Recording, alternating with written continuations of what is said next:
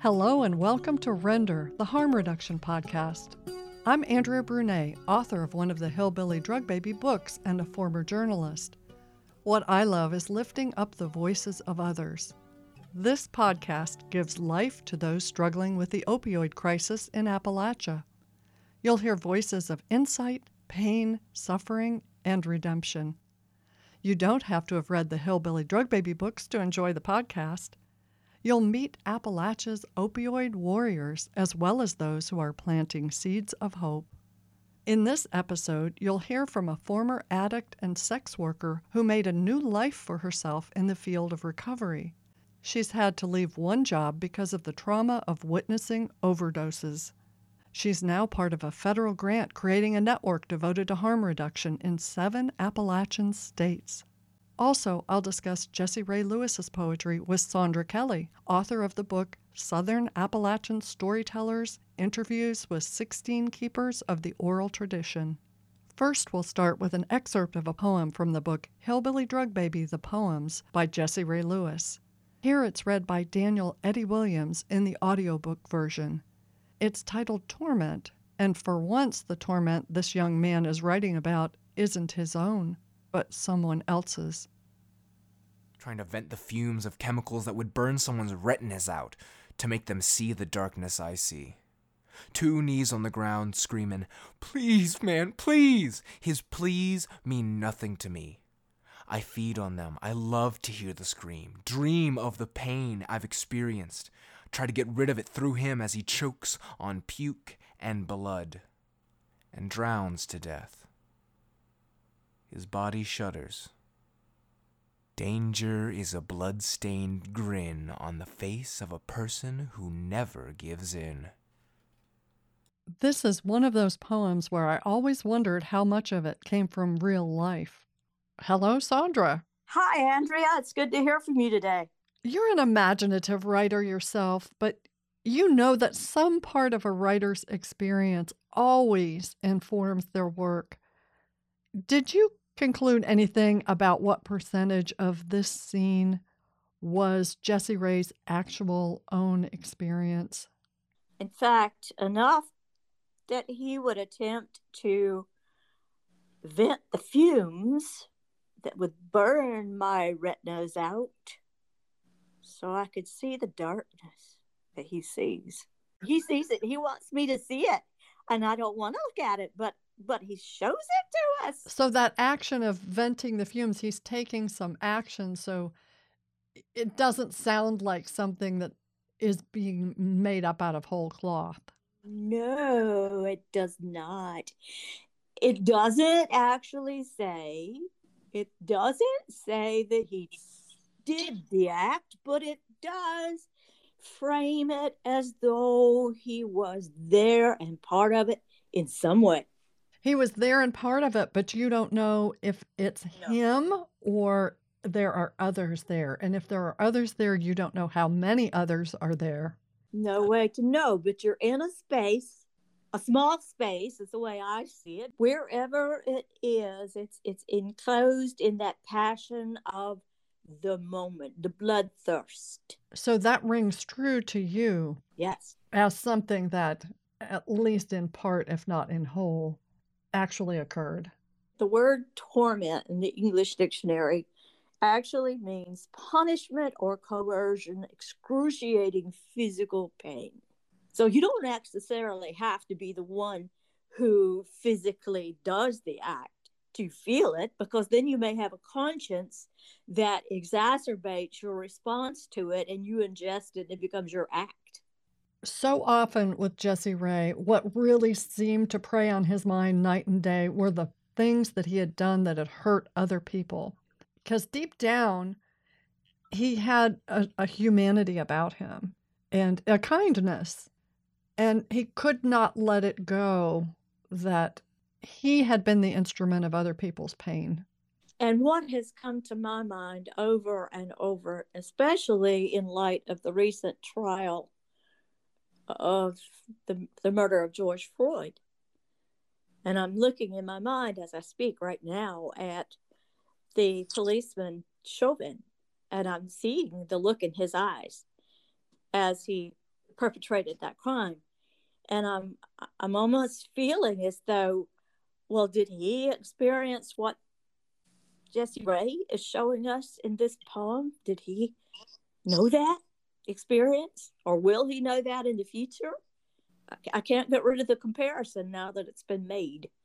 Maybe we all have some element within us that could do that under the right or wrong circumstances. I wonder. I wonder if that's what makes Jessie Ray's poetry so disturbing to read. Possibly. As humans, we are capable of anything human, and we like to distance ourselves from that thought or that idea. And then reading Jessie Ray's poem right here, oh, I don't know. It just goes deeper and deeper. And I hear the whispers of it, man, I can't breathe. I can't breathe.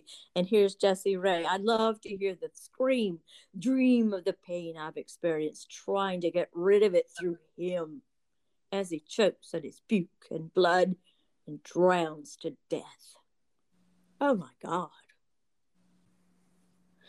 And his body shudders, danger, a blood-stained grin on the face of a person who never gives in. Does that mean that image, those images that Jessie Ray has drawn from us, from his own innermost being, will never leave us either? Or we always be aware of them? Or is it a haunting that will help us perhaps avoid it and deal with it in a more positive way of our own in the future? I see Jessie Ray looking in the mirror and his face transforming. He can't get the other face of that other person out of his mind. Mm-mm. I have to salute his bravery in writing about. He had to turn and face some pretty awful stuff. He did. The way he interprets what he saw, the experiences of his despair, are drawn with the finest pen. And those are eternal too. Speaking of torment, we've got a great interview coming up with a woman who lifted herself up from addiction and is now working on a federal grant to help keep people alive in 7 Appalachian states long enough to get them into treatment.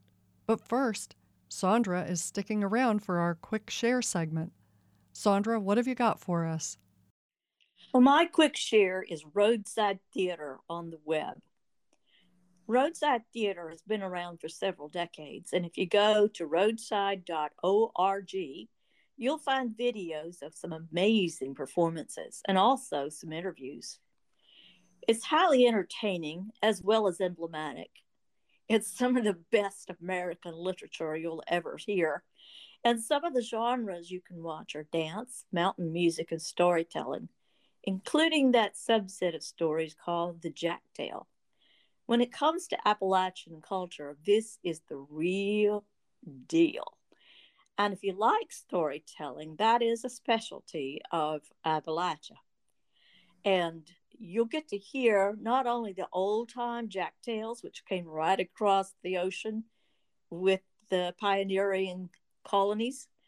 It also developed deeply in the mountains of North Carolina, East Tennessee, Kentucky, and Southern Ohio. So it's a rich heritage of that part of the country that has spread all over the country. So Roadside is a very strong opportunity for you to expand your knowledge of what it means to be Appalachian and what Appalachia means to America. That's roadside.org, and it sounds like fun. My quick share is an article in the New Republic about historian David Herzberg's new book. The book is titled White Market Drugs, Big Pharma and the Hidden History of Addiction in America. In the late 19th and early 20th centuries, medical doctors famously kept some women on morphine for years. There were vintage ads for cocaine toothache drops. Uppers, downers, Quaaludes, and Valium have flooded the market at various times. The opioid crisis is not new and not unprecedented, according to historian Herzberg. The New Republic article says that Herzberg, quote, reminds us that over the last 150 years, pharmaceutical boom and bust cycles have continually hit small towns and communities across America.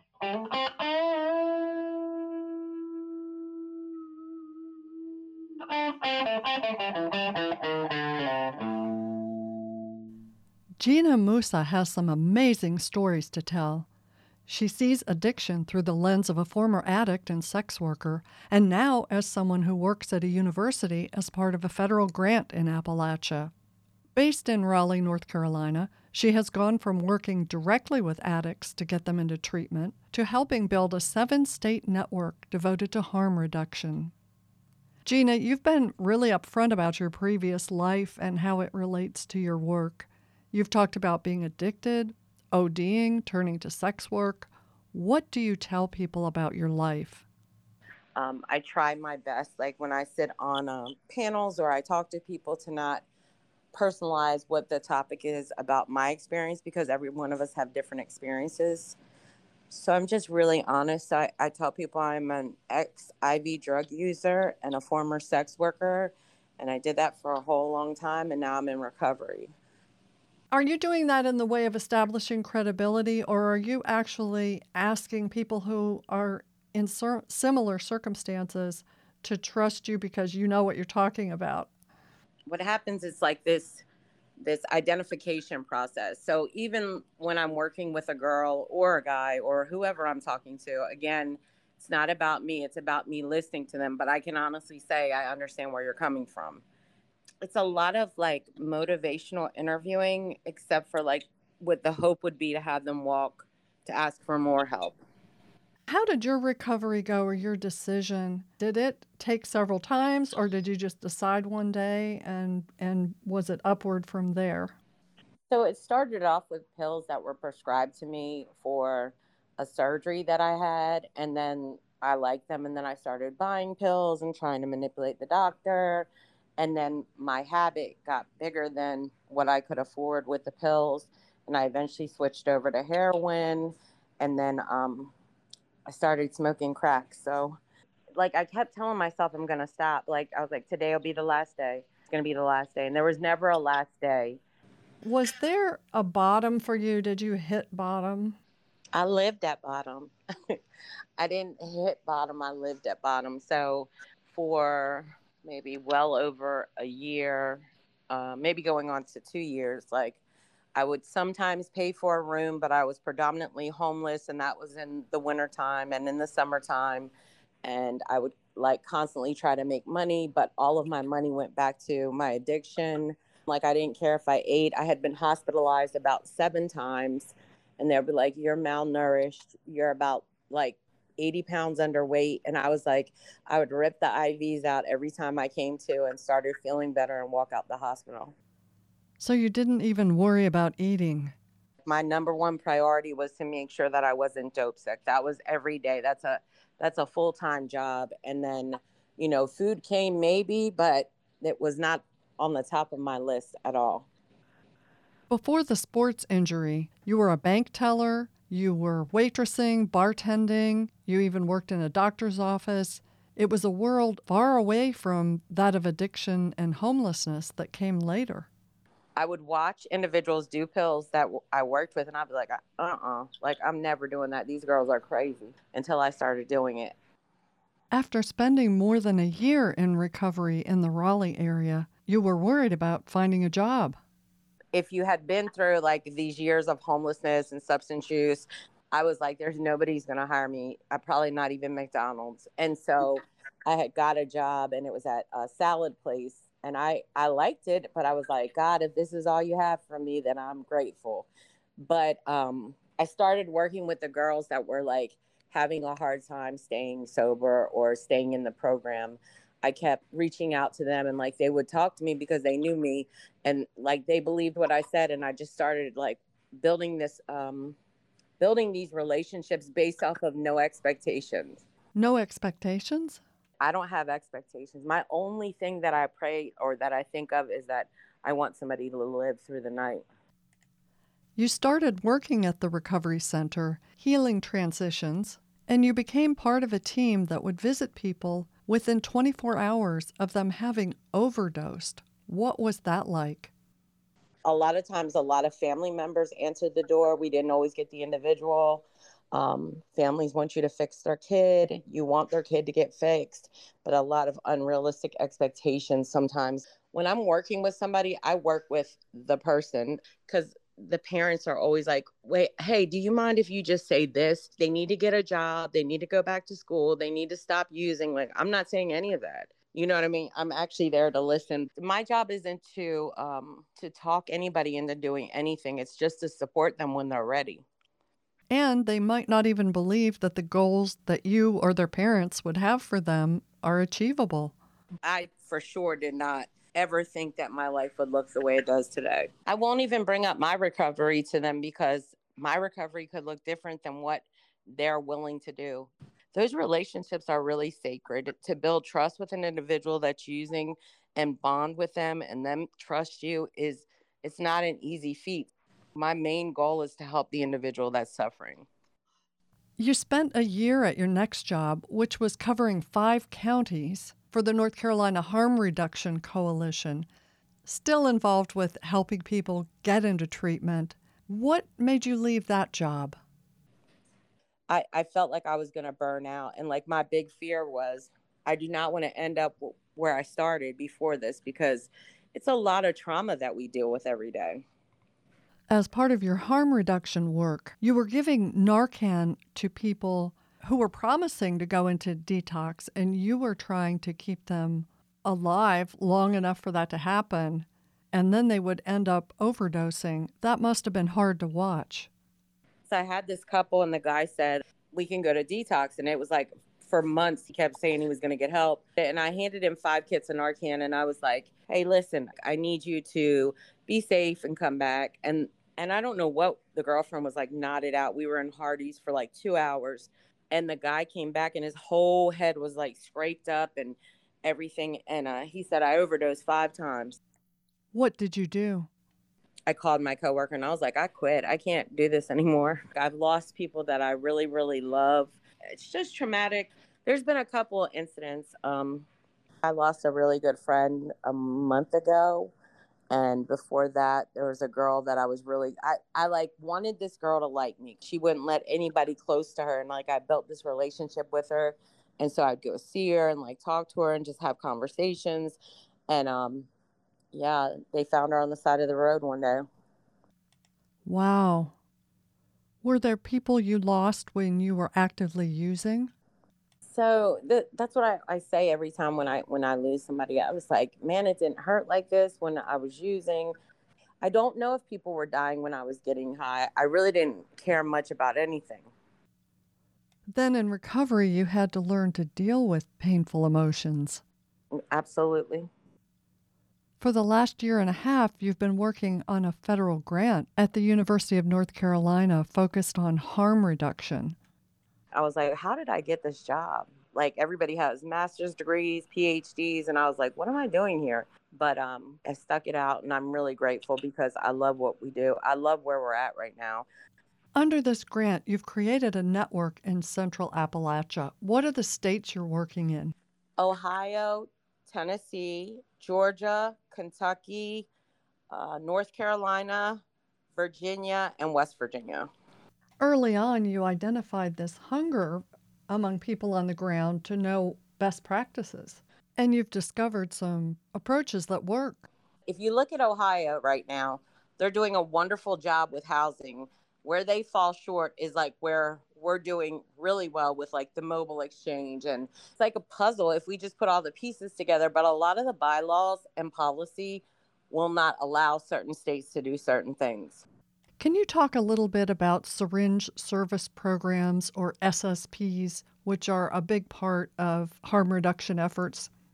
We distribute naloxone, syringes, cottons, cookers, if we're allowed in that state, distilled water, anything that would cause an individual to cause less harm to themselves. This is really the beginning of a relationship, because as you're giving people stuff, they start talking to you.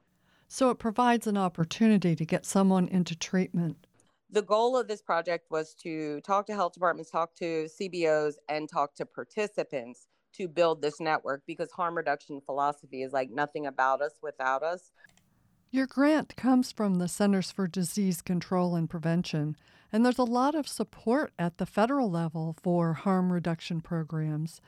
But a lot of states are making it much harder for the SSP programs to operate. Yep. And it's getting worse. There's still a big stigma attached to like what harm reduction is doing and if it's beneficial. The way that the law is written for in West Virginia right now, which they just passed, is that you have to be attached to a treatment program in order to access syringe service programs. There won't be any like outreach. What we've done when we say you have to go to treatment is we've pushed that individual further in the streets. The whole reason public health experts like SSP programs is because they save lives, right? I don't know what they think is going to happen, but I think the most successful harm reduction organizations are the ones with the lowest barrier. You can work with an individual for a year that never asked to go to treatment. The whole point of these programs is to keep people alive until that moment when they're ready to go into treatment. Absolutely. I always say it's this like really small crack. Like you get this crack in the window once in a while. That's why like when somebody says they want help, like it's the first thing I do is to go out there and see if we can. I mean, I'm like the Wolf of Wall Street minus the drugs. I'm like manipulating and maneuvering on the phone while I'm going to get them, because I know that moment will pass. So like, do we have a bed in detox? Can we go to medical detox? Can we get you in at the clinic? Like, whenever somebody, I mean, it's rare and it's once in a while that people are like, hey, I want some help, but you better act right away. So if you can only do an SSP program with people who are already in treatment, it kind of defeats the purpose. Absolutely. That's the truth. What's the biggest thing you've learned in your years of addiction and now your years of work in the field of recovery? Is that I don't know everything, or that the longer I stay in it, the less I know. I remember I went to see this girl who was in Durham, and she was trying to get back in the clinic, but 7 years ago, they saw her selling a Xanax in the parking lot. So I had to like go lawyer it out with the clinic, and they let her come back, and they got funded. That my man has a job now because he used to panhandle. And so they were living in a hotel room, and she was living there for quite some time. So when I went to go see her, and I was like, so what are we thinking next? And I thought she would definitely say, can you help me with housing? But she didn't. She said, I need help with my mental health. Like it had nothing to do with what the idea that I had in my head as to where she would go with it. Not what you expected then. I just knew she was going to say, we want to look for housing. And she said, I need help with my mental health. And I said to myself, you don't know anything. It's so humbling, because even when people are using, they're the expert in their life. I promise you, they'll tell you what's worked and what hasn't worked. I wish we had tailor-made treatment for individuals so that we could work with them on a personal basis and allow them to dictate how it goes. Too much in treatment is, this is how it is, this is what we're doing. And like, a lot of people are not successful that way because that's not what they want to do. Do you still have hope? I do have hope. I have hope that I have a lot of hope. I'm so glad that I have hope today and not expectations on people. Like I believe in the potential of people. I do. But before I'd be like, oh, when I first started, I thought this is what this person wants to do, until I learned that like, no, they might not. Mm-hmm. So, but I believe in people, and I believe in them.